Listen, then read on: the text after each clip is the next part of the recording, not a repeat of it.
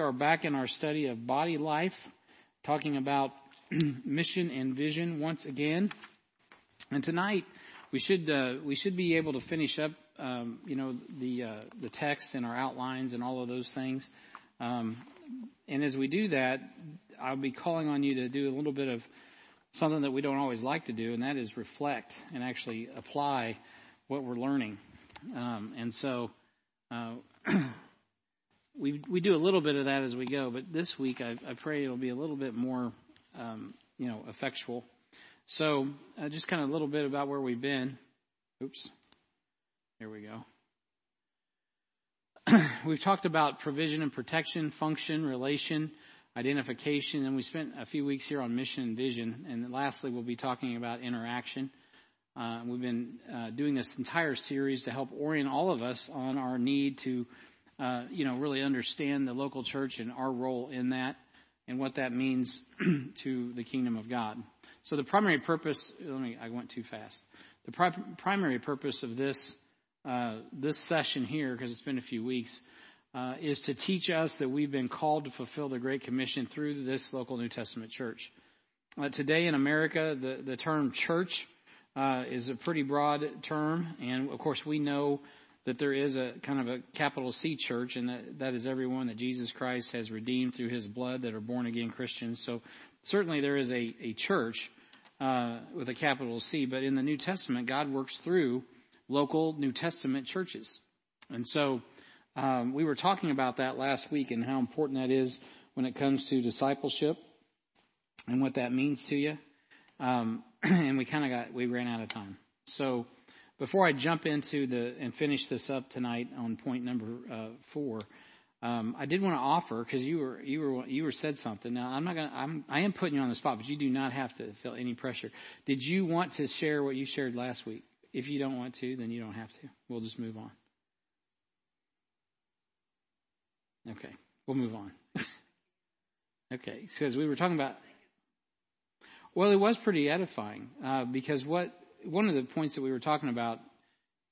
Okay, just to review, let me review some things with everybody together since we're all here together. I'm going to fast forward to one of the things that we talked about last week was this 7-stage. We were talking about discipleship. Let me back up a couple. And how important it is to the role of discipleship in growing and maturing.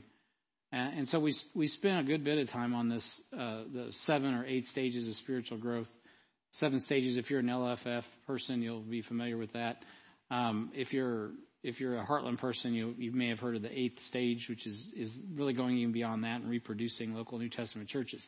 So having that discussion at the end, right as we were finishing up, it became, we started to talk about the discipleship, and there was more than one person was like, I had something to say, and then we were kind of like, well, the preacher went too long, and we're out of time. We got to go. So having said that, I'm going to catch us up to where we are here, in the role of discipleship in fulfilling God's mission. We talked about practically these things as we left off, just different things you can do, how to get connected, getting involved in ministry. And so tonight, this is where we're going to start off. But before we do that, would you like to share, or am I just totally making you too uncomfortable? Because this is the point. Let me back around to this. Some people are in church for a long time, and they never grow. And they think, well, and that's kind of a thing from this, I guess the 50s, 60s, 70s, that you just went to church and people thought you just grew because you showed up. And you worked, like Mrs. Catherine Curtis, who used to be a member here. She's gone home to be with the Lord several years ago, but she got saved later in life. And probably in the 60s, she was probably 40. I don't know when she got saved. I mean, anyone here remember Catherine? Okay, so some of you remember. So she just got saved, and they threw her in the children's ministry like the week after she's saved. She doesn't know anything. I mean, one week she's at the bar, next week she's teaching kids, and I'm not saying that to talk bad about her. That's like real. And so she all of a sudden now she's teaching kids. And for her, she swam. She swam, meaning she learned the lessons. She did the work to learn all that, and she grew. But for a lot of people, that's not the best discipleship method. So, because you're putting them in a position to fail, not to help them. And then there's others. that the church does not intentionally do anything to train, because there's a lot of pastors. It starts with the pastor, who think and believe that I can do all the disciples necessary from that pulpit. Everything you need to know, I'll be bringing it Sunday morning, which is a little arrogant. But also, it's not exactly the way Jesus did it either. Jesus walked with people, right? So I spend more time with the pastors. I got a team of pastors and some of the leaders that we have a monthly meeting. And so discipleship happens at a ministry level, happens on a one-on-one level, right? We disciple couples, me and my wife as a couple as well. And so that's really important to ministry. Most of us here probably get that, or you're in some process of that or getting that. And that's important. And discipleship is really what gets you growing, not just the structural aspects as we have here, D1, D2, and HBI, which is kind of the framework, the backbone of it. But the actual life on life, one-on-one, a safe place to be yourself, ask questions, learn the Bible, have those epiphany moments where you're like, wow, I never knew that. I didn't know that the Bible said that, where you can apply it practically. So I'm going to go ahead and hand you the mic because you were willing to talk last week. So I just want you to hear her testimony, Paula's testimony, like when she got saved, how forward the church was in getting her disciples, and then how the progression of what it really took to get to where you were growing like you would like to grow. Right here.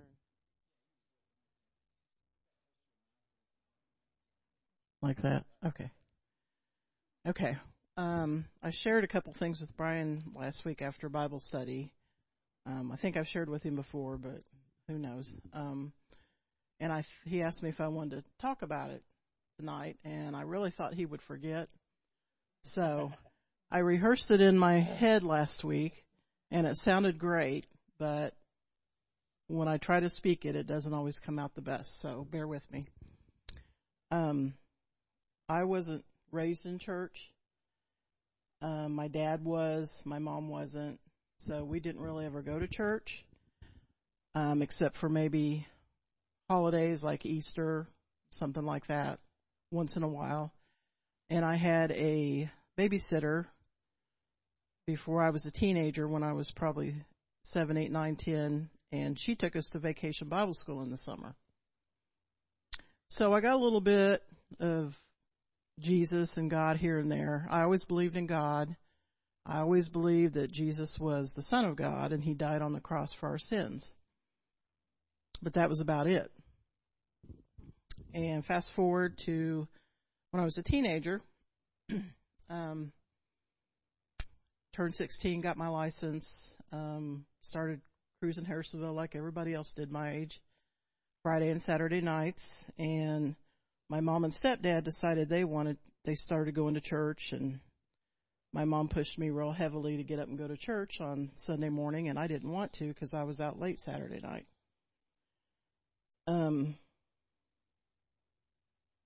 So one Sunday was going to be my birthday, my 17th birthday, and I didn't want to spend the day alone, so I decided to get up and go to church with them. And it was a local church here. I won't name it. It was in the area. And the preacher preached on hell and judgment.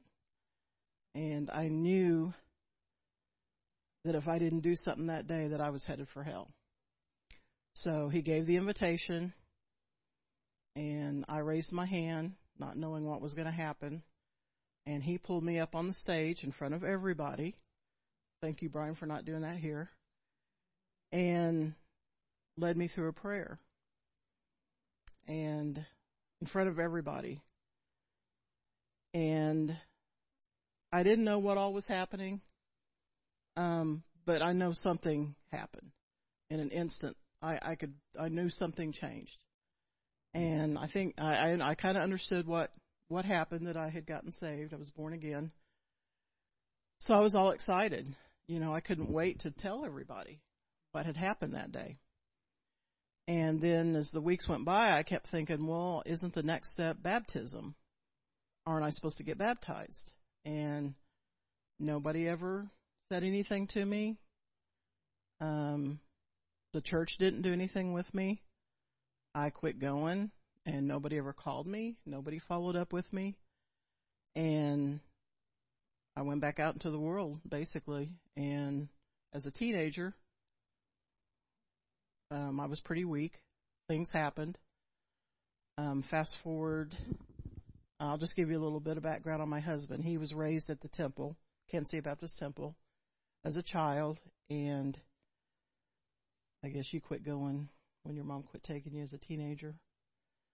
And I think he got saved at a revival at about the age of 12. And I won't give all of his testimony because I don't know it all, but I do know that he didn't get baptized. And in his early 20s, he was driving by the temple one day and realized that his life wasn't going so good. So he pulled into the temple and talked to a pastor there and told him, hey, after listening to him, he said, you need to get baptized. So he got baptized and went through discipleship. They had just started the discipleship program at the temple, and he went through that. So anyway, after we met, got married, tried to get back into church, and we went to a church in Blue Springs just because he promised God to get our son back into church before he turned 4. And it was a week before he turned 4, so we found a church to go, and it was a Baptist church. And after talking with them, when they paid a home visit, they realized that I hadn't been baptized, I needed to get baptized. So 17 years after I got saved, I got baptized. 17 years. So, again, now we're all baptized. We moved to Archie, got in a little local church, Baptist church. Nothing was happening. Wasn't learning anything. My husband said, this isn't it. We need something like the temple down here. We started praying, got in touch with Brian, started the Bible study. First night of Bible study, he did how to study the Bible. And it was like, everything just blew wide open. This is what I've been missing. So we went through discipleship, D2, with the Sloans discipleless. He'd already been discipled, but he went back through it. Went through D2 with Brian. That's been 20 years ago. So I probably need to go through it again because 20 years ago. I was learning I was basically a baby, even though I'd been saved for. It's a lot. It was a fire hose. It was a lot all of a sudden. I mean, I was soaking it up, but D2 was pretty intense with Brian, and I could probably go back through it and learn twice as much now, knowing what I know. Yeah. So it's a lot. So I'm thankful for this church. I don't know if people really realize how important those steps of obedience are. And so many churches don't take the time after someone gets saved. I mean, I've been in 2 or 3 other churches, and someone gets saved, and then that's all they do. They might baptize them, but that's it. Then they're just left to on their own.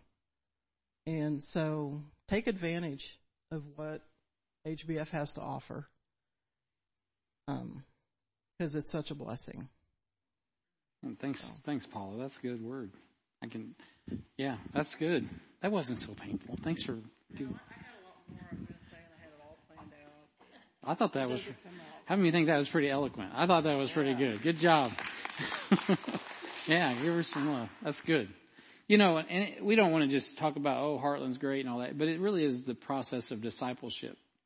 And again, we've talked a lot about it, and but that is a really special story to me, because in addition to Harold, Hatman being convinced there needed to be a local church here, I was praying about my next steps personally. And so they were praying, and God literally used them. Steve Miller, my immediate ABF pastor, put them in contact. They called the church, our KCBT, randomly, got a hold of Steve Miller. You did. And Steve's like, well, we just happen to be having a Bible study going down there, So God just put that together. And yeah, first time we met you guys were there the first night we met at the Christian school. Yep.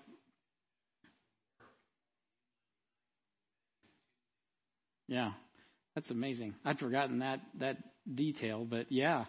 So it was just confirmation. When you're planning a church, God does all these things to confirm things. So the first night that we opened at the Christian school, which was our next step, we went from meeting in a basement at Harold's house. We outgrew that, and we stepped into the Christian school. So, I mean, they were with us before we were formally a church. I wasn't even ordained and sent back in those days. I was still, my Sundays were at KCBT, going to church up there. I was still on the circuit. I was still preaching at City Union Mission. I was heading up that ministry.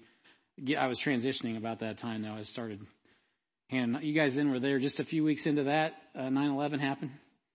And I was like 2 weeks later, 9/11 happened, and I showed up for Bible study, not thinking anybody was going to be there. Man, it was full. I was encouraged. I was like, wow, praise God, this is awesome. So God did a lot of cool things back in those days. And but getting back to discipleship, it's really all about discipleship. And I see people with that testimony or something like that, and I think I've already shared my father. Somebody was asking me about what my dad was like the other day, and I was like, well, if you know Leo, if some of you guys know Leo Humphrey, I don't know how many of you know Leo Humphrey, but there was an evangelist named Leo Humphrey out of Louisiana, and he was a market preacher. He would go into markets. He'd preach down at New Orleans in the what do you call it down there I want to say Mardi Gras, but that's not it. The French Quarter. Yeah, he was always working the French Quarter, and he was an amazing evangelist. And that, he reminded me, my dad was a lot like that in personality, and he's gregarious in a lot of ways. And I was telling someone that, and they're like, really? And I'm like, yeah. What was the difference? So he was never discipled. So I never saw him like that. But when I'd hang around with Leo, I would see little glimpses of that. And I think, man, what my dad might have been like if the church would have discipled him instead of putting on the work crew to build a building expansion and drive the bus to Youth for Christ endlessly, and never invest the Word of God in them. And so, and then, of course, he became bitter and resentful and quit. And I didn't even know he was a Christian till later on, till after I got saved. And so, yeah.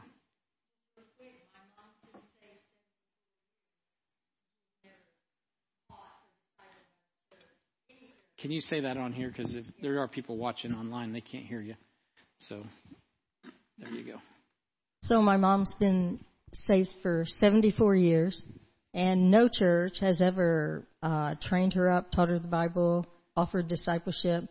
And listening to the Wednesday night process here, she was decided that she needed to be discipled, and she filled out the application on her own. I didn't prompt her or anything. It was the Holy Spirit. And so she's being discipled by Vicki Schleister now. Oh, how sweet is that? Praise the Lord. We need to pray for her.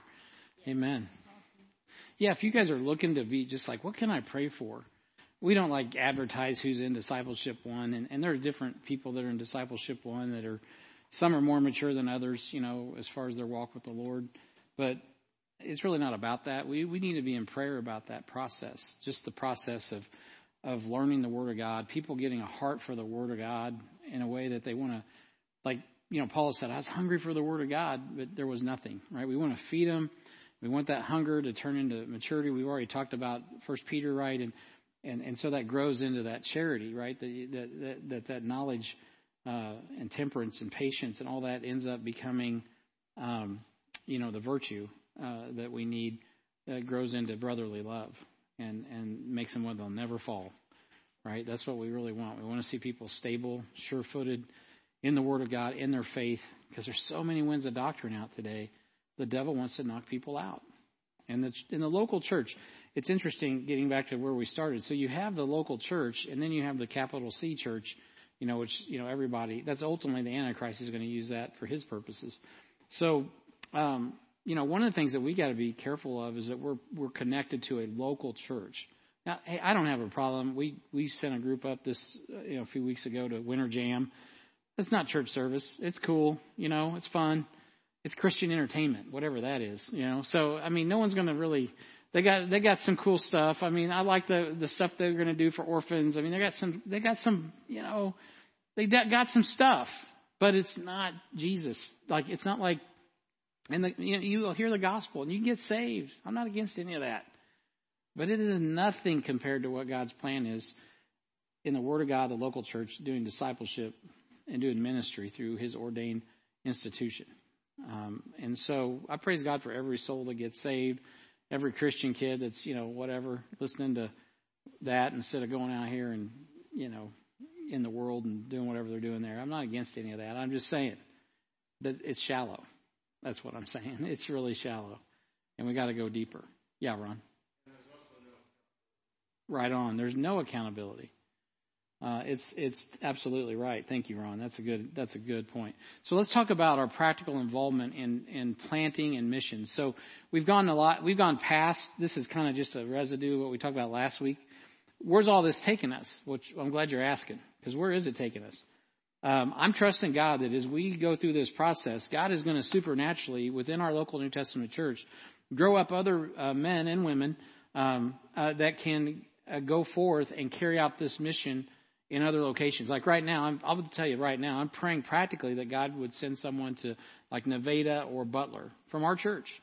And not our church, and there's someone like us, like-minded like us, that would do that. Maybe we can help supplement and support that. But whatever the case, we got 2 families down there right now. One of them is commuting here, right, every week, and it's like that's not local. When you're driving an hour one way, that is not local, right? And so I know there's a need there because they tell me. And so same thing. We went to Clinton. We had families coming up here from Clinton, and then we had families that were living here, part of our church. God literally picked them up. Had nothing to do with us, literally moved them, their jobs, whatever, transitioned them to Clinton.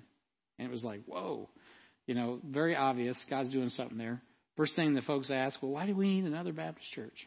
That is a great question. Why do we need another Baptist church? That was one of the questions I asked when I came to Harrisonville. What is it that you're bringing that the other Baptist churches aren't? Why do you need another church? That's a very valid question. If you talk to Pastor Brad, he just says there's still lost people. They need to get saved and discipled. Well, there's enough for all of us, right? And that's a great answer.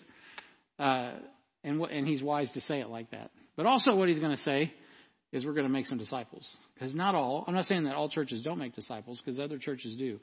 But not all churches are focused on discipleship. And if they are focused on discipleship, it's often a program of assimilating members. So discipleship is not growing people to fulfill the mission. It is assimilating people to be part of your church, which ends up becoming nickels and noses.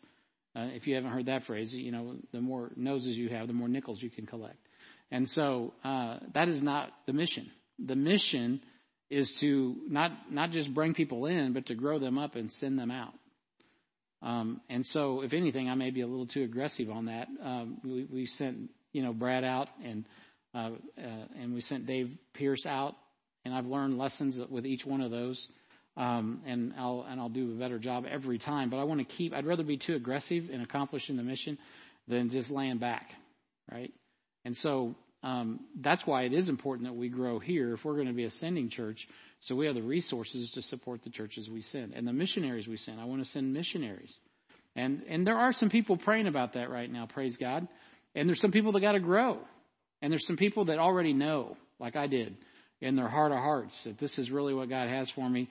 But you can't verbalize it yet because your life's not in order. And you got to get your life in order. And so that's all part of it. And so let's talk about the practical involvement in church planning and missions. Number 1, this is very simple, but it's important, is membership. All right, when God left this planet, He left the Holy Ghost, the Word of God, in the local New Testament church to replace Him, right? And so that is what is replacing Him on the planet. If you really want to be on mission, you need to obey the Lord's will concerning believers' baptism and identify with the body of believers, with the local New Testament church. So God uses the local New Testament church to build souls in faith.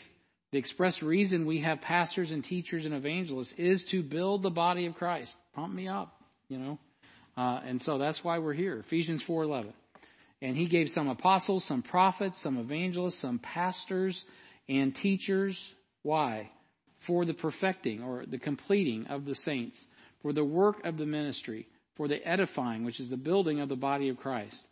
How long? Good question. Verse 13. Till we all come into the unity of the faith and the knowledge of the Son of God into a perfect man, which is Christ, under the measure and the stature of the fullness of Christ. He is our measuring stick. So we're not comparing ourselves with ourselves. That's unwise. It doesn't really matter what the church down the street's doing, or the church that we came from, or the church that we sent out. We really have to focus on what is God doing right here, right? It all goes together, but it's important that we understand that God gives the local church, although these epistles are written to pastors or they're written to local churches that Paul wrote. Paul wasn't working through the capital C church. He was working through local New Testament churches and their leadership for the very reason that Ron pointed out, because that's the accountability. And that's why Jesus worked with 12 disciples, because that was the accountability. And it went up to 70, and of course, and then it grew from there. But the point is that there has to be that accountability, and we got to understand the mission of God. We need to understand that God has left these things. He replaced himself with those things so we can be on mission.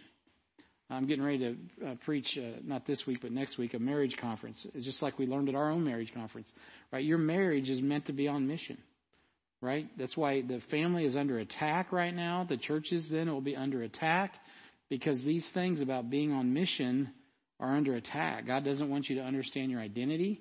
He doesn't want you to which we've already covered in previous sessions, right? We talked about that very clearly. So if you don't know who you are, you will certainly not do what you're supposed to do. And you won't know how to do it. And the church is here to so we are a counter culture organization right now. So definitely 100 years ago, it wasn't like that, right? Well, actually, it was pretty rough in the 20s, by the way, the 1920s. The church, we needed another revival back then. But the church had a good run in the late 1880s in the United States, the local New Testament churches. God brought revivals, legitimate revival. And by the 1920s, you guys know, it was the Roaring 20s. Very similar. The stock markets were up. People were being, affluent. Cars, technology had changed everything. You had mobility. You had a 7-day, the 7-day work week was coming into practice. America was starting to build roads out, and communications were starting to take off. All of those things, electricity was starting to take shape. So all those things were happening. And guess what? Everybody forgot God. Right? And then you had a couple wars, and God said, okay, I'm going to deal with Israel and get them started. And of course, we really haven't done a whole lot to genuinely repent. Although, there's been flashes of genuine revival here and there along the way. But at the end of the day, the movement of God is only as good as what's going on in each individual Christian and each individual local New Testament church. That's really what it boils down to. It's got to start with us individually having revival within the context of our local New Testament churches, and then that will overflow into the environment in which we live in. And then that will make an effect, certainly, on being fruitful, multiplying, replenishing, and then that last point in Genesis 1:28, and that's subduing. We don't talk about subduing. But I do believe that when we're really in God's will and we're really making disciples the way God intends, and we're really preaching the gospel, and we're really serious, and we really love God's word, not just know God's word, but we love God's word, then people's lives will be changed. But not just like in a real romantic way that you can put on YouTube, but literally the culture. There's a reason we're salt and light. There is a reason we're the pillar and ground of the truth. And so today you can start to see that. So you have a church like ours, and we get up on Sunday morning unapologetically, and we read Romans chapter 1 in the context of the message that I'm preaching. But we're reading Romans chapter 1, which is soon going to be called hate speech, right? So what do? Put away Romans chapter 1, or do we stand on the Word of God and we go forward in faith? Well, we got to stand on the Word of God and go forward in faith. That makes you counterculture. Well, it's been a while since Christians have been counterculture in America, but we're here. Praise God. So that's actually, for most Christians, they're like, oh no, I've got to run and hide. Well, if you're going to run and hide at the church, get equipped so that you can go out and be prepared. Because the last thing we really need is a bunch of wimpy Christians running and hiding from the mission that God's called us to. We need Christians that are willing to die for the mission, if necessary. And I don't mean necessarily physically, but if it comes to that, that's what it takes. Now, that's a level of consecration that America hasn't had to deal with for like 250 years. For the most part. And so it's everyday life for most Christians around the world. But that's something that the church should be preparing people. You know what's so convicting? I wish I could bring Jeff Trude in here right now. And and he could testify, and so could the other pastors that have been to like India. And when you see these believers come into faith, and even Sharon being down in Guatemala, When you're under an oppressive religious system, whether it's Hinduism or a works-based system like Catholicism, and you suddenly have a real relationship with Christ and you identify with born-again believers that believe the Word of God, well, it changes your life. I mean, you want to follow God, and you want to be true to God's Word, and you want to be a member of that because you are a member of that. You've been changed from the inside out. But you're going to get stiff opposition, and you can get some stiff opposition even here in the States. So I don't want to minimize that, especially some of these Muslims that come to faith here. It's no easy matter. Right, they'll take you out and kill you. Even in the United States, honor killings go on, and so those things are serious. And so identifying with Christ and then being a part of a local church, man, you think people would be scared, but it's amazing the boldness that you see when you go visit these places, and they know before they even ask Jesus into their heart, this is worth dying for. I mean, they start their walk like that. Stuff like we're trying to ramp Christians up for 30 years. Maybe after 30 years of discipleship, we'll really be ready to lay it all on the line. These people, before they even ask Jesus into their heart, that may be it. They certainly aren't going to get social assistance. What if becoming a Christian meant they were going to turn off your welfare? Well, I'm not on welfare. Okay. What if becoming a Christian means they're going to turn off your ESG account, right? Because you're not socially acceptable. Now that's realistic. And so, you're not environmentally friendly enough, or you're not whatever. If we go to a digital currency, those are real issues. And you know what? The one place you should come and get encouragement when your account's been shut down is the church. Say, hey, Jesus loves you. He provided manna. He provided. He can take the bread and break it. God's going to bless Sharon and all these other chicken farmers in our church with multiple eggs so that we can buy them for you. I mean, God will take care of us. Somehow God will take care of us if it ever got that bad. I bet some of you don't even know what I'm talking about when I talk about ESG. How many of you know what I'm talking about with ESG? So I'm just kind of curious. Yeah, some of you may not even know what I'm talking about. Okay.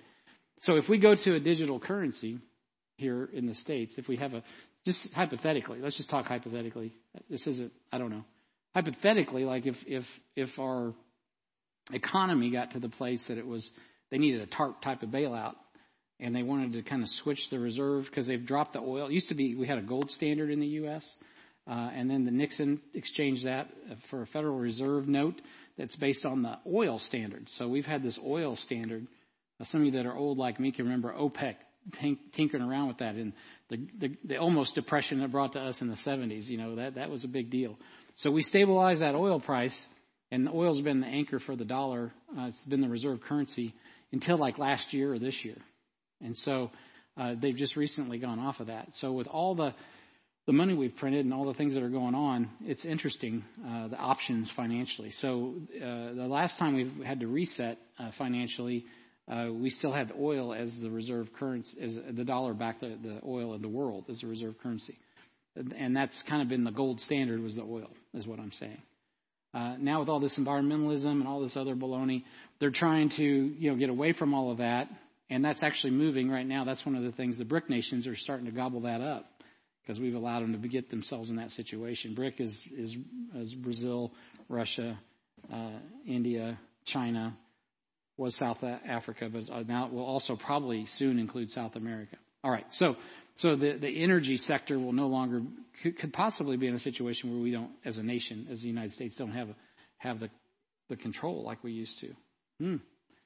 So they would do something different, and then that would be there's already scores right now that they've been using with banks that if you want to get credit with the bank or a certain level of credit, you got to be environmentally friendly. I forget what the S is, and socially, I think it's environmental, social, and I forget what the G means.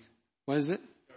Governance, right. So you meet these standards for environmental, social, so you're LGBTQ, XYZ friendly, and you're government however they want you to be governed, then you can get the handout. So now that's scary to think about with a company, but what if that kind of system went to the individual, like it does in China, which I visited? And so everyone's in the database, and everyone knows, oh, Brian, you're a little too hard on that Romans 1. We're going to have to crank back your account here a little bit. That would be scary. That'd be almost like the book of Revelation. getting ready for that. So those are things when it comes to well, what do you do? Well, you love God and you love people, and you continue on as a local New Testament church until Jesus takes you out. And so those are things that people aren't even thinking about oftentimes. I don't want to scare people or get you depressed. But these are real issues. What do you do? Well, you need to do what the Bible says, and you need to love each other. You need to have an oasis where you can come together in freedom every week and preach. If we got to turn off the internet to do that, we'll turn it off because we're going to preach the Word of God. But I like putting it on the internet as long as it'll have us. But of course, we already know YouTube won't have us. If I say the wrong thing, they shut us down. They've done that before, especially during the COVID thing. And so we're already censored to a large degree. It's better if you don't do live stream. If we upload later, we can get our videos up. But when we live stream through YouTube, we finally had to quit doing that. Because if I said, the wrong thing, it would be gone. So those things are realities. That's not like crazy. That's not crazy talk. Okay, so what's that got to do with building the people and building churches? Everything. Because in a world like that, the only place you can get your bearings is in the Word of God. The only place you can walk in and Wednesday night and just go, whew, I'm out of that mess. I'm going to just come into this oasis for a minute and swim around in the Word of God and take a bath in God's Word. I'm going to think about things above and not the things of this earth. Man, it's going to be in the local New Testament church. Not because I'm the pastor even. It has nothing to do with me. It is because this is God's ordained institution. And just like He left His Word and He left His Spirit, He left His church. And if we obey the Word of God, He's going to bless His Word. I would say this, church. If I drop dead tomorrow of a heart attack, whoever stands in this pulpit in lieu of me needs to definitely be committed to the Word. Don't let them take your King James Bible. Do not let that happen. Don't let it happen. Just don't. And don't, just make sure you hold fast to the faithful Word as you've been taught. Because you need the King James Bible to navigate all the cloudiness and murkiness. Again, a church that won't stand on that, they're going to get people saved. They'll do some good things. They might even do some things better than we do because their hearts might even be better. A lot of people that hold to the King James Bible don't have good hearts, so we don't see the full manifestation of God's power like we need to. So what we got to focus on is not getting puffed up in our fleshy minds, but being humble, going, man, Lord, you've given us the words of God. We believe that we've got the words of God. We can demonstratively show that this Bible is just, man, it just week after week, message after message. You were here last Sunday morning in Jeff Trude's class. Man, he just put on a showcase on one of the reasons why the King James Bible is the final authority. I mean, it was just a great message. And you're getting that in every class, It's so important to hold fast to the faithful Word. Why? Because we're here to perfect the saints. We're here to complete the process. And until Jesus comes for us, that perfect man, that's what we do. So, you know what? If you don't attend, you're going to miss it. Well, you can pick it up online, and it's good to pick it up online. I'm glad we can do that. We started online, not because a bunch of young people wanted us to be cool and go online. We started because Leela Burton was in the nursing home telling me, you know what, Phil Hopper's cool, man, but I'd really like to watch you on Sunday. I'm like, oh, you're too kind. So Randy Foster made it happen, and next thing you know, we were online streaming so that some of our older members could watch when they were in the nursing home. That's why we actually started going online. And we, of course, it worked out well because once COVID hit, we desperately needed that. But it's ideal to attend, right? You guys know Hebrews 10:25. Not forsaking the assembling of ourselves together, as the manner of some is, right? There's a lot of people that are getting into that. 15, 20 years ago, I read a book by George Barna called Revolution. He predicted by now there would be no more local churches. I think it was 2015, something like that. That there would, or 2020, everybody would just be, using virtual technology, and we'd be doing church on the golf course, and of course George comes from a Catholic background anyway, so he fully doesn't grasp small c anyhow. But at any rate, no. Jesus says, don't be forsaking yourselves together as the manner of some is, but exhorting one another, and so much the more as you see the day approaching. Guys, we can see the day approaching. It's coming quick. And that means we got to be caught up. We got to finish 70, we don't, but Daniel's 70th week is going to be finished up, and then we'll be right back. and we'll get on into the millennial reign of Christ and rule and reign with him. So we got a lot to do yet ahead of us as a church and as individuals. So it's important that we don't forsake the assembling of ourselves together. So it's not just like, oh, I'm a member of Heartland, but I never show up. We used to let that go. Honestly, I learned a few years ago, we had a big purging, and we had so many people on the rolls. I didn't know who was a member, an acting member, and who wasn't anymore. I mean, I think we had over 600 people on the rolls that were legitimately baptized, joined the church, whatever.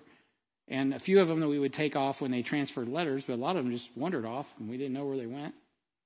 And so, man, after we had a purging, which was healthy, then I was like, okay, I don't know, since we're who do we have, it's hard to know. Who do we minister to and who do we listen to that are complaining and who needs our help? Because while you're over here listening to someone complain, you have a member over here who's hurting, and you're over here listening to someone complain, but there's someone over here really hurting. So it just felt like as pastors we were running in circles. You know what I mean? The devil was using it to have a heyday. So we said, look, we have a criteria now. It's based on this. If you don't show up to the building for 6 months, we send you a letter. You may have gotten one. And we're asking, hey, are you in another local church? Because you need to be in a local church. If not ours, you need to be somewhere.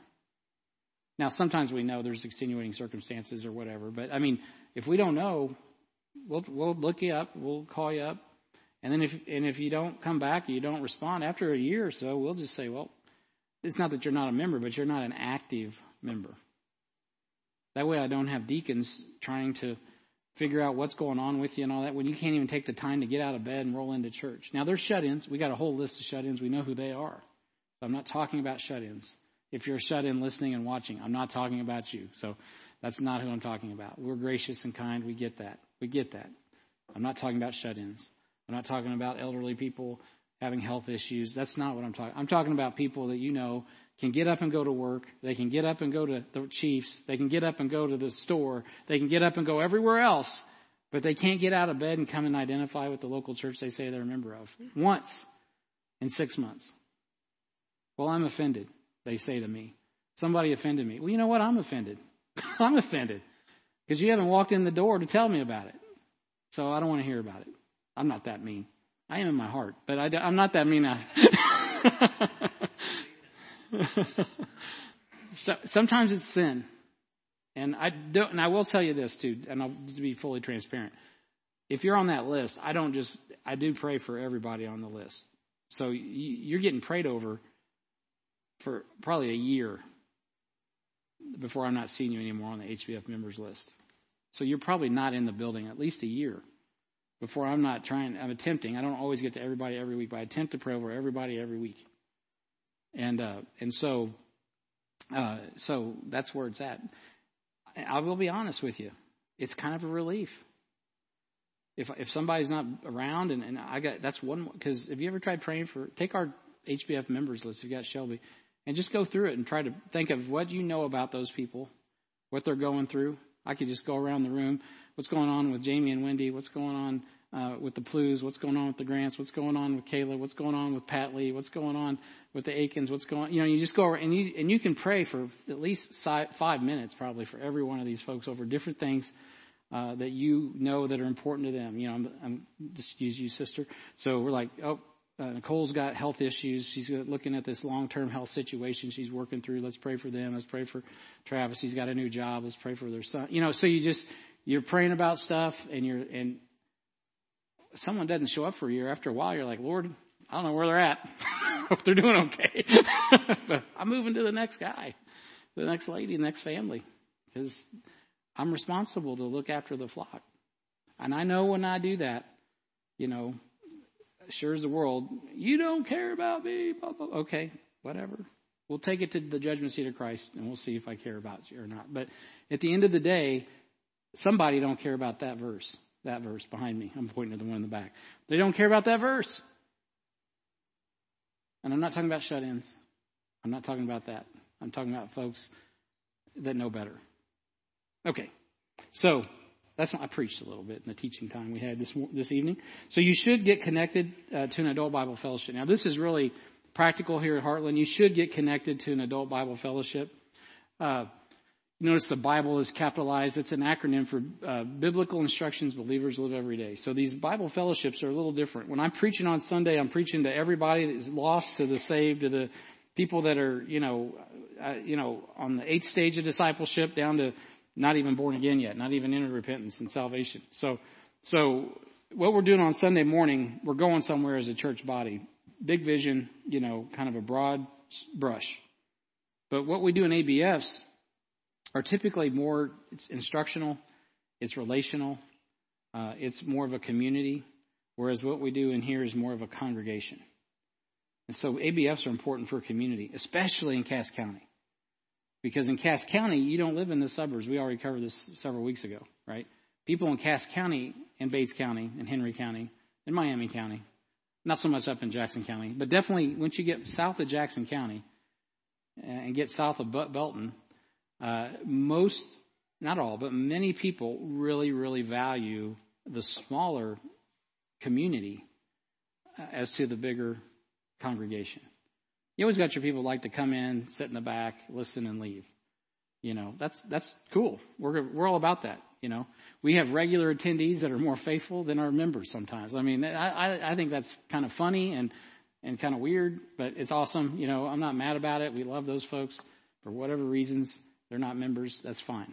But at the end of the day, you're going to get vision and direction from me, but you're going to get the fellowship and the connection from your ABF. Because they have events that they do on a small level. They'll go caroling. They'll hand out Christmas boxes. They'll go do fun stuff. They'll put Bibles together. There's just lots of stuff that goes on in those ABFs relationally. Going out to dinner after church, whatever it is.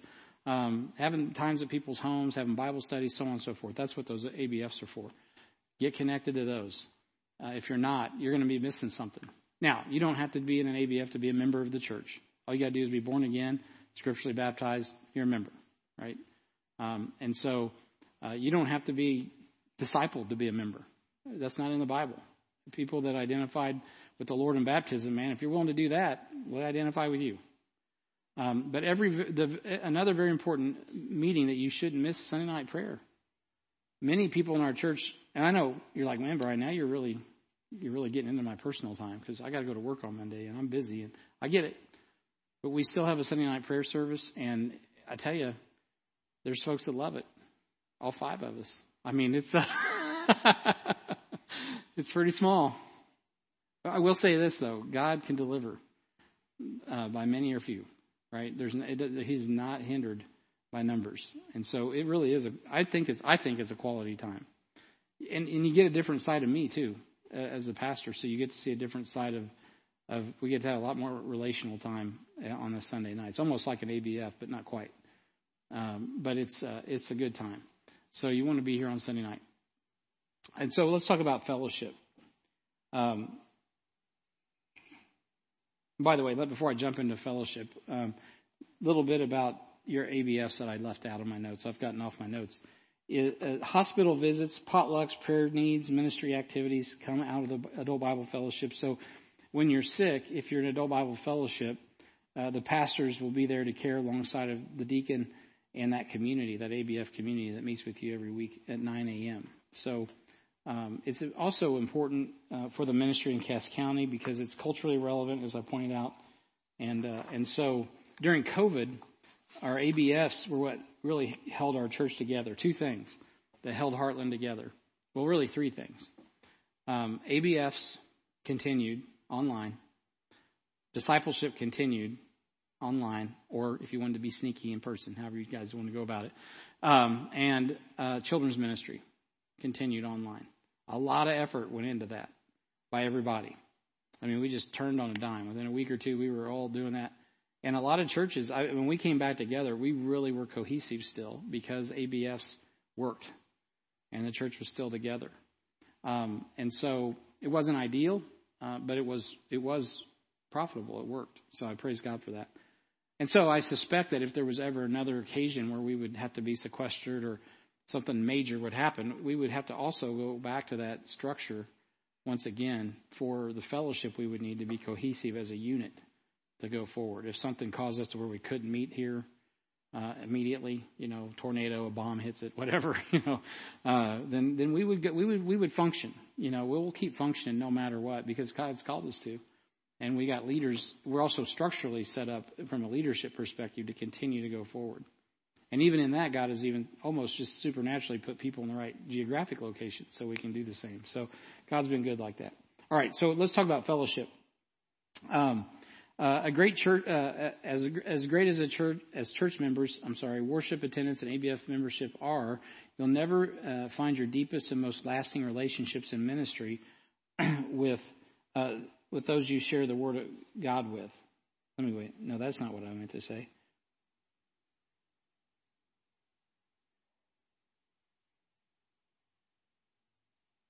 I'm missing something. So this is what I meant to say.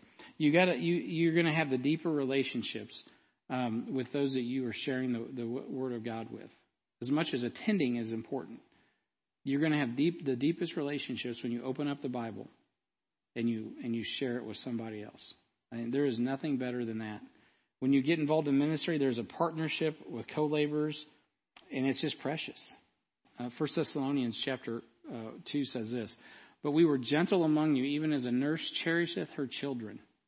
So being affectionately desirous of you, we were willing to have imparted unto you not the gospel of God only," which, that's a pretty awesome thing to impart. But then he goes on to say, "but also our own souls, because you were dear unto us." It's like we were so all in. We just love you guys. "For ye remember, brethren, our labor and travail, for laboring night and day, because we would not be chargeable unto any of you. We preached unto you the gospel of God. Ye are witnesses, and God also, how holily and justly and unblameably we behaved ourselves among you that believe." And can you see that connectivity, that fellowship, that deepness of relationship that Paul had with the church at Thessalonica? A church started in persecution. They had these deep roots of fellowship, and they imparted not just information, and not even just the best information, but also he says, man, we gave you our souls. You were so important to us and so dear to us. And so in Philippians, Paul wrote to the church there, and he says, "Yet I suppose it is necessary to send to you Epaphroditus, my brother and companion in labor and fellow soldier, but your messenger." See all these different attributes Epaphroditus had to Paul personally, but also to this church? "Your messenger, and he that ministered to my wants. For he longed after you all, and was full of heaviness, because that ye had heard that he had been sick.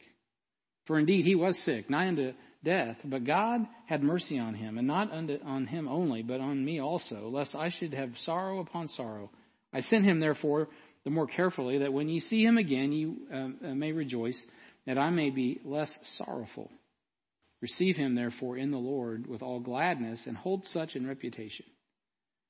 Paul he's laying it on thick here about the love and the care and this connectivity that has occurred with Epaphroditus, who is a servant to Paul. He's a servant to the church at Philippi. He's a guy that is investing his life, and you can see there, like he's sorrow because they're sorrowful, and they have this, that's called empathy. It's not just like, hey, glad you came. Next, he really cared about the people that he was ministering with. This guy, Epaphroditus, was quite a fella. And fellowship was very important, not only to him, but to all the people which he was connected with. Some people are more gifted, just naturally at being relational. Okay, we can put everybody in their categories. But one of the things you get when you have fellowship is around the Word of God is you get these deep relationships, because your relationships are formed on God's purpose. Right? That's why, just like we had a marriage conference, I'm getting ready to do another one. Right? If your marriage isn't about the purpose that God's formed you for, then you're not going to have the deepest relationship. I'm not saying you won't have a deep relationship, but you won't have the deepest empathetic relationship that you could have. There's a lot of empathy here. I never even heard that. I was getting ready to graduate shepherd school, and one of the things was when they evaluate you was your ability to have pastoral empathy. I didn't even know what that was. Like pastor, I never heard that term. But it's right here. It's Philippians chapter 2. It's 1 Thessalonians chapter 2. It's that not just sympathy, but empathy. He was sorrowful because they were sorrowful. 1 Timothy 1:2. And that's how the body works, right? If you hit the nail, the thumbnail, it hurts the whole body. And sometimes the whole body's hurting. As a pastor, you know it. It's like, man, there's somebody getting pounded by the hammer, and the whole body feels it. And so, man, you gotta pray the Lord to protect the body. 1 Timothy 1:2. Unto Timothy, my own son in the faith, grace, mercy, and peace from God our Father and our Lord Jesus Christ. And I bring that up because Timothy is his own son in the faith. And you could go on about that, because really 1 and 2 Timothy just reveals the level of fellowship that Paul and Timothy had together. So your greatest fellowship will come through the relationship that you build in ministry. It's got to be about the Word of God. So fellowship is not just going out to, branding iron and having a meal, which is a great thing to do. You should do that as often as you can. But it's opening up the Word of God. That's why discipleship is so effective. And our Discipleship 1 is so effective, because when you open up the Word of God and you're going through these simple lessons, inevitably you start sharing life. You start sharing faith. This is how I learned this lesson. This is what God taught me in this passage. This is how I overcame this. And guys, I'm still living off my D1 lessons. I mean, I'm still over 30 years later. I am who I am in part because of my D1, but I've learned and I've benefited from that D1 experience. Not just the lessons, of course. Most importantly, the relationship that we had with Earl and Sherry Cross. I mean, it's just, I can't say enough about it. I'm super tight with people like Doug Howie. I don't talk to Doug every day, but we've gone through a lot in discipleship. Discipleship 1 and also discipleship post 1 through life and ministry and a lot of battles and stuff. So man, I tell you what, you get tight with people in ministry and you're bound in a very good way. It's just what the Bible orders. So you aren't going to get that. If you show up casually to church and you don't really give a rip about discipleship and you're just kind of going to get along, you can do that. You can hang out. I'm not going to beat you up. Whatever. But if you really want to get some traction with God, you're gonna have to risk yourself and go deeper in relationship with other people. And inevitably, you'll get hurt. That'll happen too. But God will help get you through it. So practically speaking, when it comes to ministry, there's some things that you can do in regard to getting involved in relationships as you serve the Lord in ministry, like TNT, Phone the Sun, or any number of service ministries that we have available right now. You will build relationships with people. When you jump in on a VBS, when you come to Life Issues and help Steve out, when you become an usher, a greeter, a connections worker, a child check-in person, a grounds person, a resource center person, a baptism team person, administrative assistant, Word First ministry worker. I mean, any of those things and more that I haven't even named. An IGO worker, right? Somebody who helps do IGO hangouts, whatever. AV booth, sorry, I missed you up there. It's all the hands, praise the Lord. So whatever it is, right? You'll build relationships. Ron is not scary. Go up to the AV booth, find out. He'll cut you. He'll get you laughing. You'll have a good time. So, I mean, it's all about relationships. Okay, so let's talk about stewardship. I'm not going to get as far as I wanted. So give time, talent, and treasure. We've talked a lot about that in January, but not just of money, but time off work. We got 2 major conferences. If you want to get the most, I'm just telling you how to get the most out of. I'm not trying to condemn anybody, by the way, and I don't sit around and take a roster. But I'm just telling you, for your benefit, if you want to get the most out of HBF, I had ABF in my head, take time off as much as you can, if not all the time, and be here for Vision Conference and the Bible Conference. Because it is special. It is a special time. Vision Conference is setting the direction, and now I'm excited about the Vision Conference and the Bible Conference and where that's taking our church, because it's not really anymore just about Heartland. There are so many things that God is doing that we're involved in and partnering with. Those are important times because you're not going to see it. You're going to hear mentions of it here and there along the way, but it's only when we get together at those times that you kind of see, wow, like the impact. Now you can, like, I'm looking at the grants. They work out here in Word First. So they're seeing, you Word First workers, when you're assembling the Word of God and you're like, wow, this is going to Jamaica. Oh, wow, this is going to Malawi. I got my back of my car loaded right now with stuff going to Malawi, Zambia, Africa, in Chichewa. I said Malawi because it's Chichewa language. That's just happening. That's happening in due course of the ministry. Like this week, we just sent money to Jamaica to get the stuff out of customs today. We had a wire transfer going. I'm out here. Brianna's loading up a big barrel and a couple boxes. We got books, Mark Trotter's books in Chichewa we printed and assembled this week. And man, I mean, all that's just that. That's like, we didn't even talk about it. It just is happening. And that stuff is happening here all the time. Stuff like that's going on. I'm on the horn with people in the Philippines, figuring out how we can do another project for another 1,000 Bibles there, et cetera, et cetera. And so there's things always going on. It's when you come together for the Vision Conference and you see the Bible Conference, and it kind of gives you, that's what it does. It gives you a vision and lets you put handles on the big picture. I mean, you don't have to be a missionary, but you need to know that what you do here is important to the missionary out there. And you would be shocked at how important you are. You can ask Doug and Bethany Pearson, how important is Heartland? And they're not just saying that. They really love this church. I mean, they love our church because you love them. Pradeep Lehman will be here in November. And when he rolls through, many of you won't even know who he is. Well, many of you will, but many that are watching or they'll come in on Sunday, they're not going to know who Pradeep Lehman is. But I'll tell you what, you mean the world to Pradeep. Because he's got a vibrant ministry going because of you guys. You've invested and are investing still heavily in what he's doing there. And so all of that kind of comes to fruition, and you can see it when you come to Vision Conferences. So what I've done to try to make that a little better in the next 7 years is I've just always kind of shotgunned it and tried to hit everything every year. We're not doing that anymore. We are doing that with our prayer teams, but now I'm going to be more intentional. So this year we're focusing on North America, which has been good because it's helped me realize we need to do more work in North America. Just doing that helped me realize, wow, we need to re-up and get reinvested in North America. And that includes Mexico, Central America, Canada, all of that. So we need to do a better job of reaching right where we live in Judea and Samaria. But also, then we're going to do different theaters every year. And when we get to Asia, we're going to have a full plate. We got a lot going on in Asia, a lot of people we could bring in to preach. So you'll be seeing, if you stick around here for 7 years, you're going to see unreached people groups, closed countries, Asia, Europe, North America, South America. You're going to see all of those things. We're not going to do Antarctica, so we'll figure something out. But we're going to have it. We're going to look at it differently so that we can get our head and our hearts around it, and it'll be systematic. All right, I could go on and on about this stuff. It's important because we're stewarding the mission of God.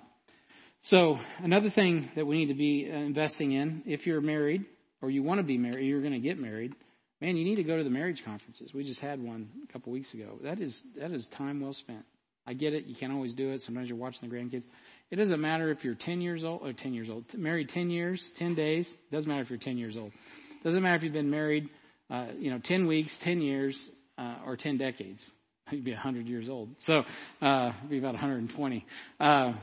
They're still profitable. And, Amy and I go. I don't go every year just because we organize it. I go because it's what I call marital maintenance. There's not a year that goes by that I am not profited greatly by going to a marriage conference. And you're like, well, what's the big deal? Listen, if you don't have a strong marriage, you will not have a strong family. And if you don't have a strong family, and this has nothing to do against singles. I want to be careful here. If you're single, it doesn't make you a second-class citizen. But many of the people in our church are called as couples. And if they don't have a strong marriage, they won't have a strong family. And if they don't have a strong family, we don't have a strong church. That's the bottom line. The devil's attacking individuals, he's attacking families, and he's attacking children on purpose so he can weaken the churches. That's really what the deal is. Because we're the pillar and ground of the truth. That's why we can't back up, but we have to go forward in the mission that God's called us to, regardless of how it's received. All right, we have men's breakfast, and right now we're in the Man Up series. You need to make it out for that. Just being able to steward our family. We're getting ready to start the King's Mighty Men, April 14th and 15th. If you're a dad and you got a young son or young sons, you really need to do that. Those are things that will be worth your while. You're like, well, I only got so much time. I only got so much money. I get it. We'll help you. Let's trust the Lord. I'm not asking for an arm and a leg. Just invest in these things. These are important things to invest in. I'm with you. I know how it is. You got to make decisions on what's going to be important and invest. All right, so let me talk about this. I got to get through this. I'm not going to get as far. We'll do some evaluation next week. We are finishing this session. We're not quite done. But prayer teams are important. Together, everyone advances missions. That's what that acronym stands for. They meet monthly, or they're supposed to, and if they're not, they need to, and they engage in a team.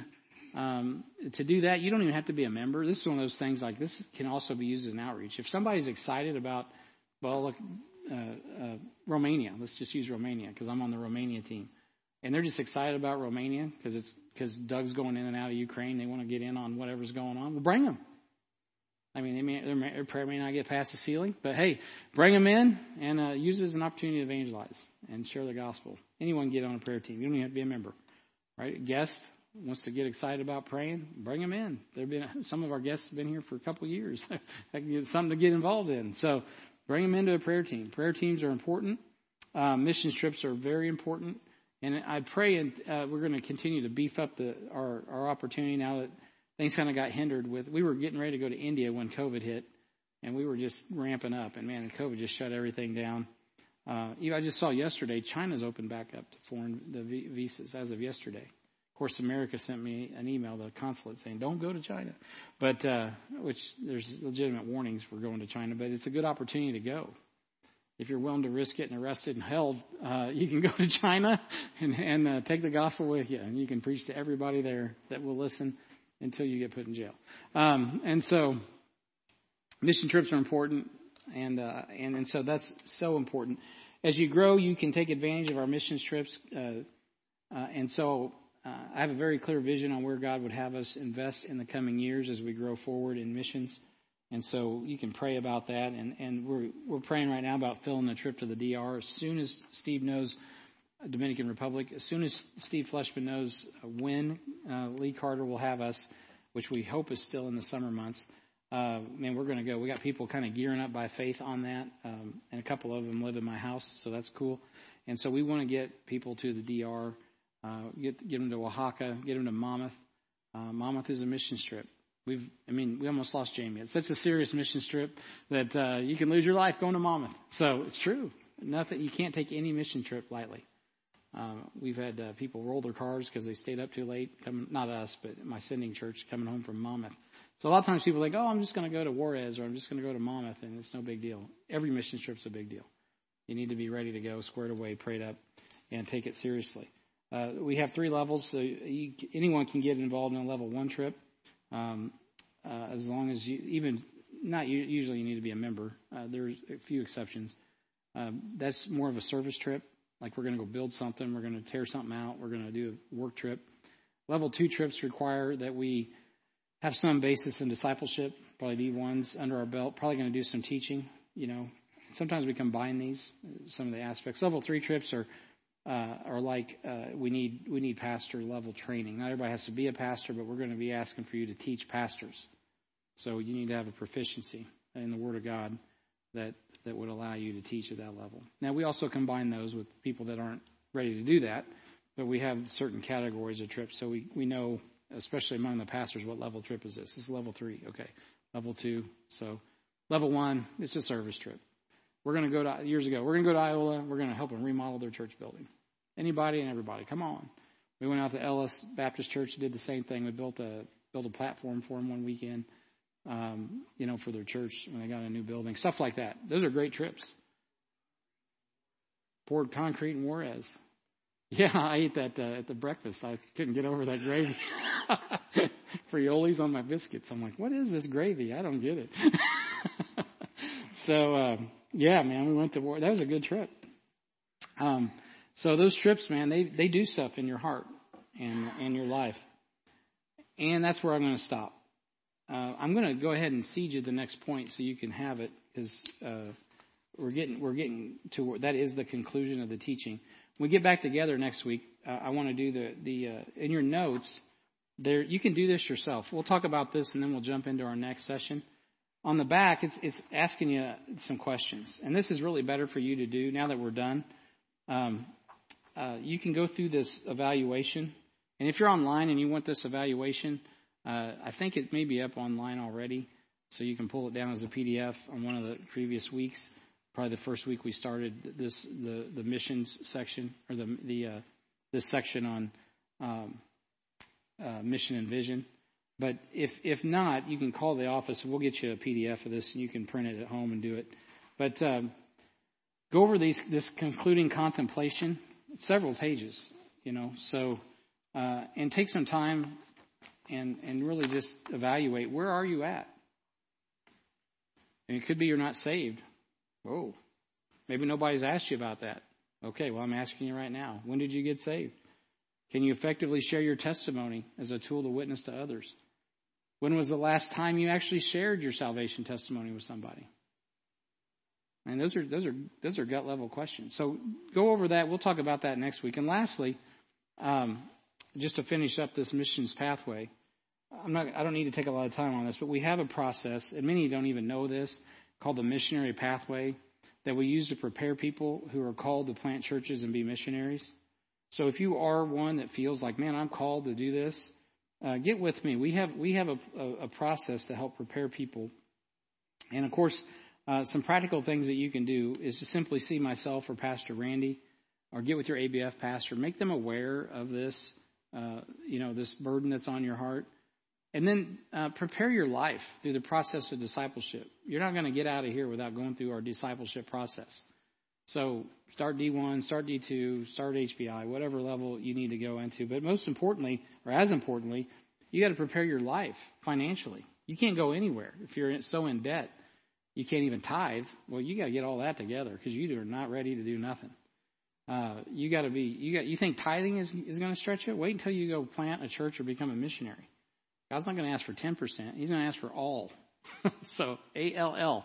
Tithing is just a primer to get you started. And so, and I say tithing, I'm not just talking about money. I'm talking about time, talent, and treasure, right? That's if you want to be a missionary and you can't do the basics, right? So start getting your life in order. That may mean you got to sell something, you got to downsize, you got to do this and that to get yourself in a good position. And then prepare your life relationally and spiritually. Invest in the ministry. Get involved in these aspects of ministry so you can grow. Don't stay stagnant. You might need to move around a little bit in ministry. Your pastors will help you with that. Don't be jumping around just to jump. Consult your pastors. If we know you're on a path to go somewhere, then we'll try to help put you in places so you can grow. You might need to be on the circuit. You might need to be here. You might need to be there so you can continue to grow. And then travel with me. Travel. Join me. Go to Certainty Conference. Go to Discipleship Conference. Randy's representing me at the Discipleship Conference next week. Go to Discipleship Conference. Go to Certainty Conference and hang out with me. You will meet all kinds of people. You will see a whole other side of the ministry, just like James DeCoker said last Sunday or 2 Sundays ago. There's a whole other side of ministry you guys don't even know about until you go to one of these conferences. You think, oh, we're just out here in our little cow field. Yeah, we are. But there's people around the world that know who you are because of the work that you do right here in Cass County. And most of you don't even realize your impact around the earth. And that's probably just as well, or we might get puffed up. But at the end of the day, you're part of something bigger, whether you know it or not. And so you need to see that field, especially if you think you're going to go off and be a missionary or a pastor someday. You need to get a hold of what your influence needs to be in the earth. And you got to get your head around that. All right, and your heart, most importantly. All right, so let's stop there. I'm out of time, went over. Appreciate the discussion. Great testimony, great word about the importance of discipleship. Practical tonight. I mean, this is stuff, it's just right here. I mean, you just got to open up your eyes. It's all available. And just jump in. So do that evaluation. Next week, before we jump into the last session, I'm going to circle back on this evaluation. We'll do a little rapping about that, and then we'll get into the next session. Any questions? Comments? All right. Well, let's